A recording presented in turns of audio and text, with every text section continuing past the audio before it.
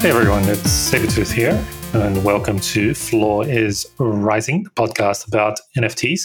With me is Kizu. There's been an episode that we're talking about Fremergence, and actually we originally recorded this episode in April, and we just didn't release it. It was meant to be the Genesis episode of the podcast, but for one reason or another, we just didn't release it. And now we're sort of re-recording it, mixing it with some of the other content that we previously recorded. So if some of the content seems a bit out of date, it just means that it was sort of recorded 2 months prior.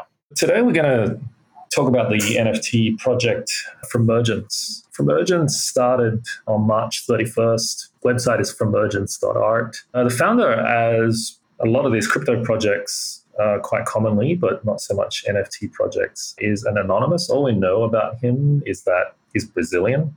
He's a computer scientist, and he's quite familiar with fractals.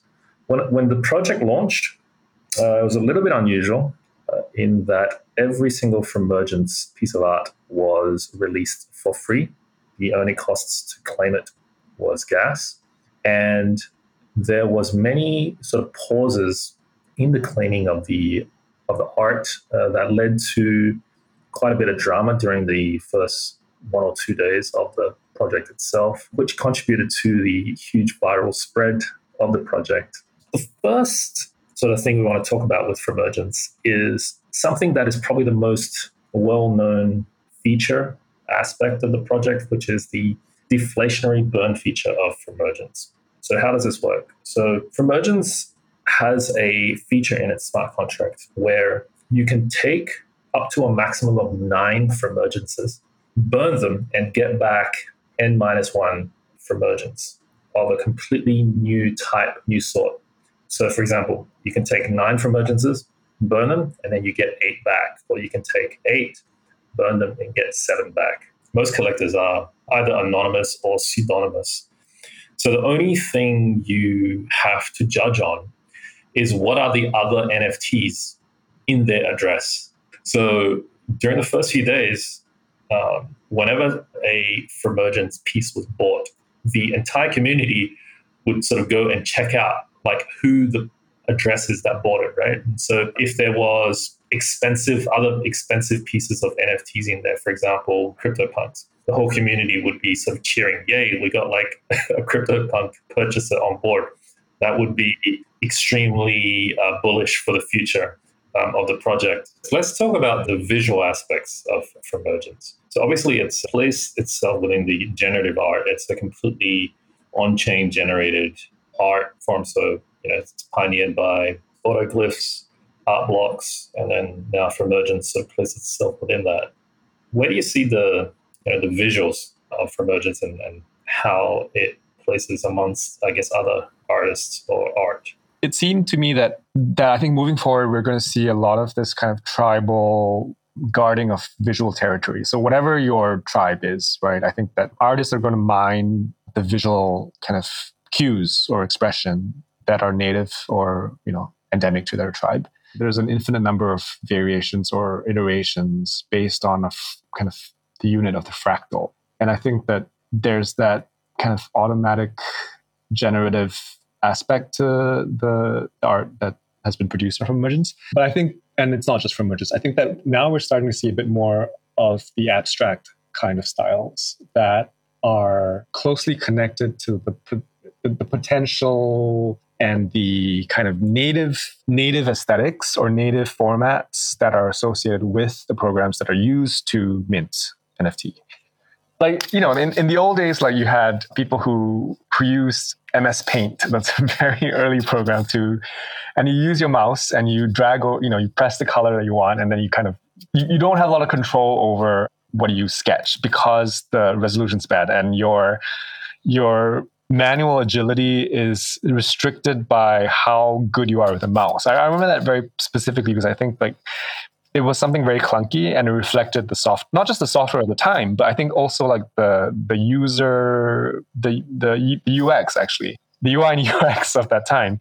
And you couldn't really do anything because no one had a pen, right? You just had the mouse and you couldn't really, you have the left click and the right click, and the way you dragged it around on your canvas on screen. Like it produced this kind of image that was very clumsy because you were controlling it with the mouse, and you didn't have a lot of like fine motor control over that. I think that's the word that I'm looking for.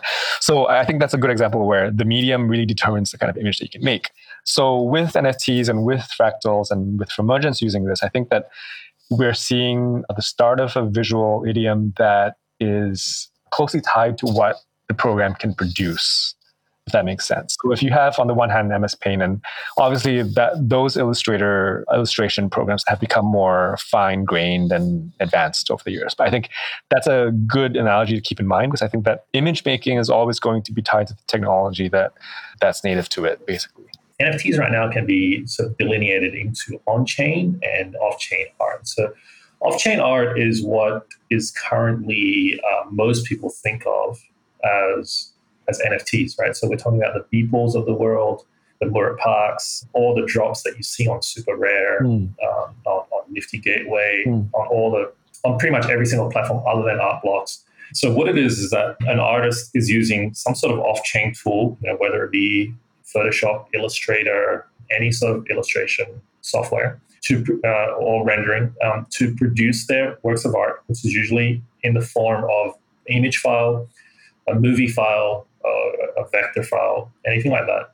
And then they would host that either on IPFS or on some sort of server, and then they would mint an NFT that points to that file. Medium-specific NFT, the first of which was pioneered actually by the creators of CryptoPunks, called Autoglyphs. So what it is that the entire visual is not actually hosted anywhere, but it's drawn from the smart contract. So essentially the smart contract itself draws the visuals itself, which means that there needs to be no hosted image file or movie file, but is entirely generated on-chain itself. On-chain generative art is a sociological sort of phenomenon to sort of preserve that NFT world that is sort of impenetrable to the traditional world. Traditional art is not going to be able to do on-chain generative art, or not able to do so without going through a huge learning curve. A lot of these collectors are developers as a skill set, and on-chain generative art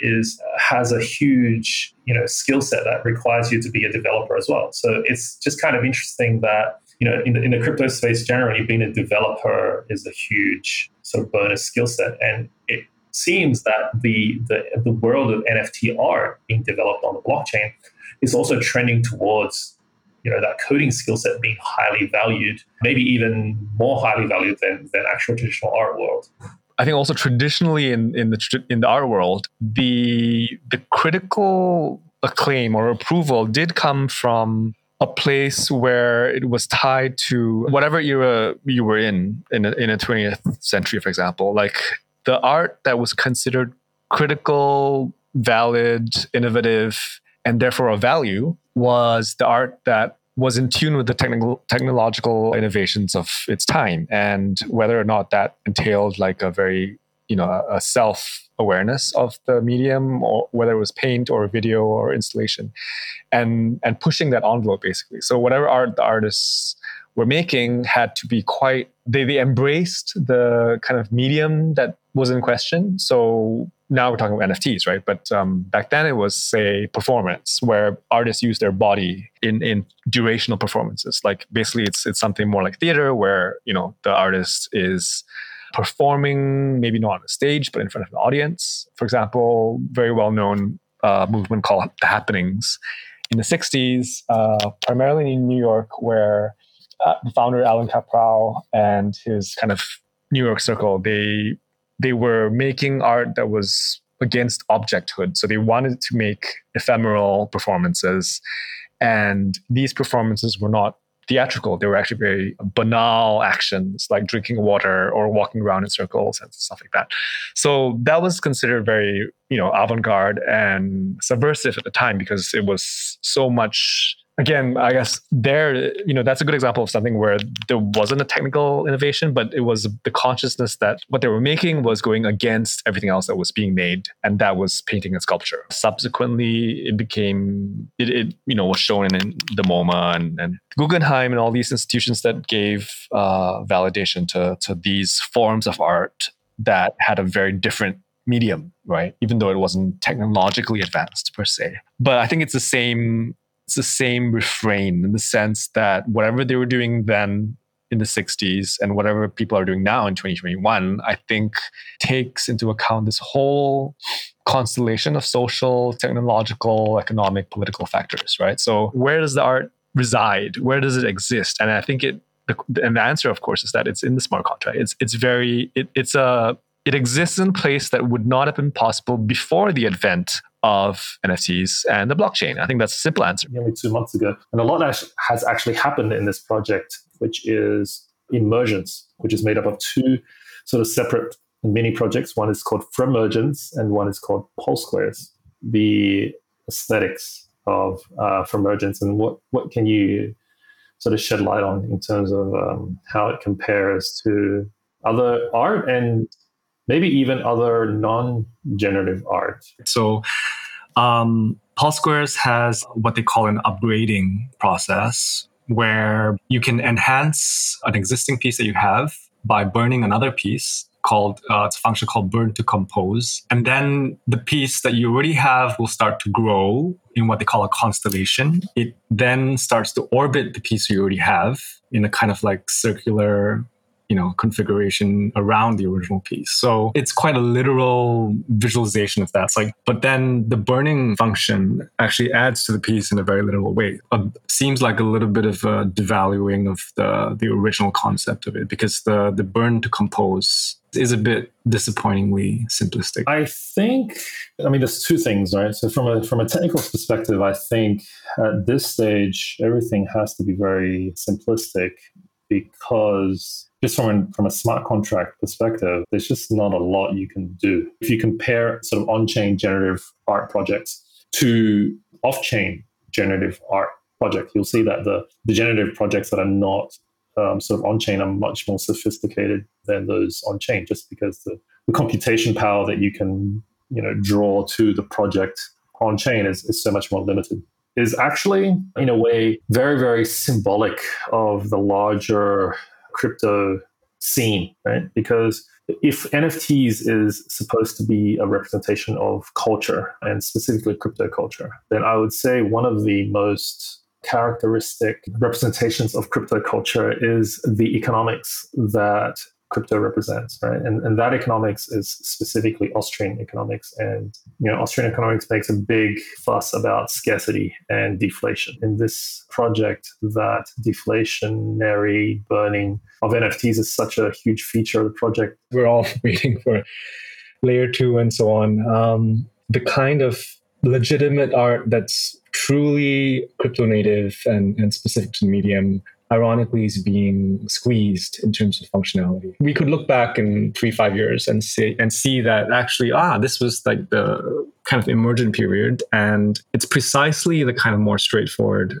styles that were possible on chain at the time. It's similar to how we look back at early internet art, people who now harken back to that era as like a golden era of like what you could do with a very simple program.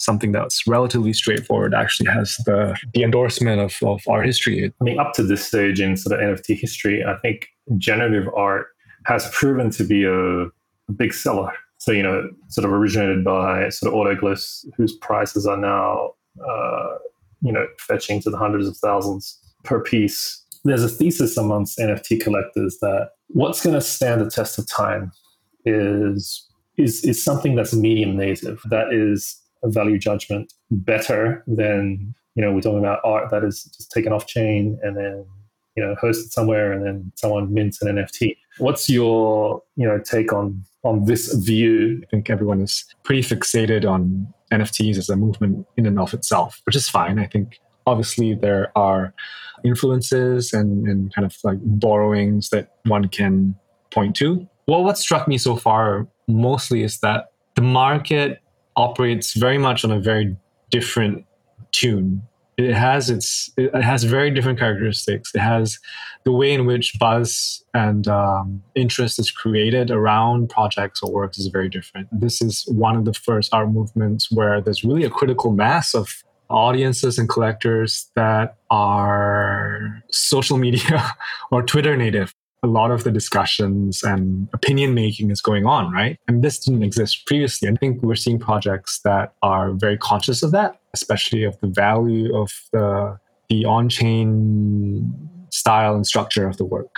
I think that that's quite significant, and it has been throughout recent art history. But the question of whether that's enough to really become the main determinant of value, I think is a very open question. Prices of this project has gone up, 10x in such a short space of time. What takes maybe decades is happening in a space of weeks and days. And thank you. That's the end of this episode, and I look forward to hearing you again. Bye-bye.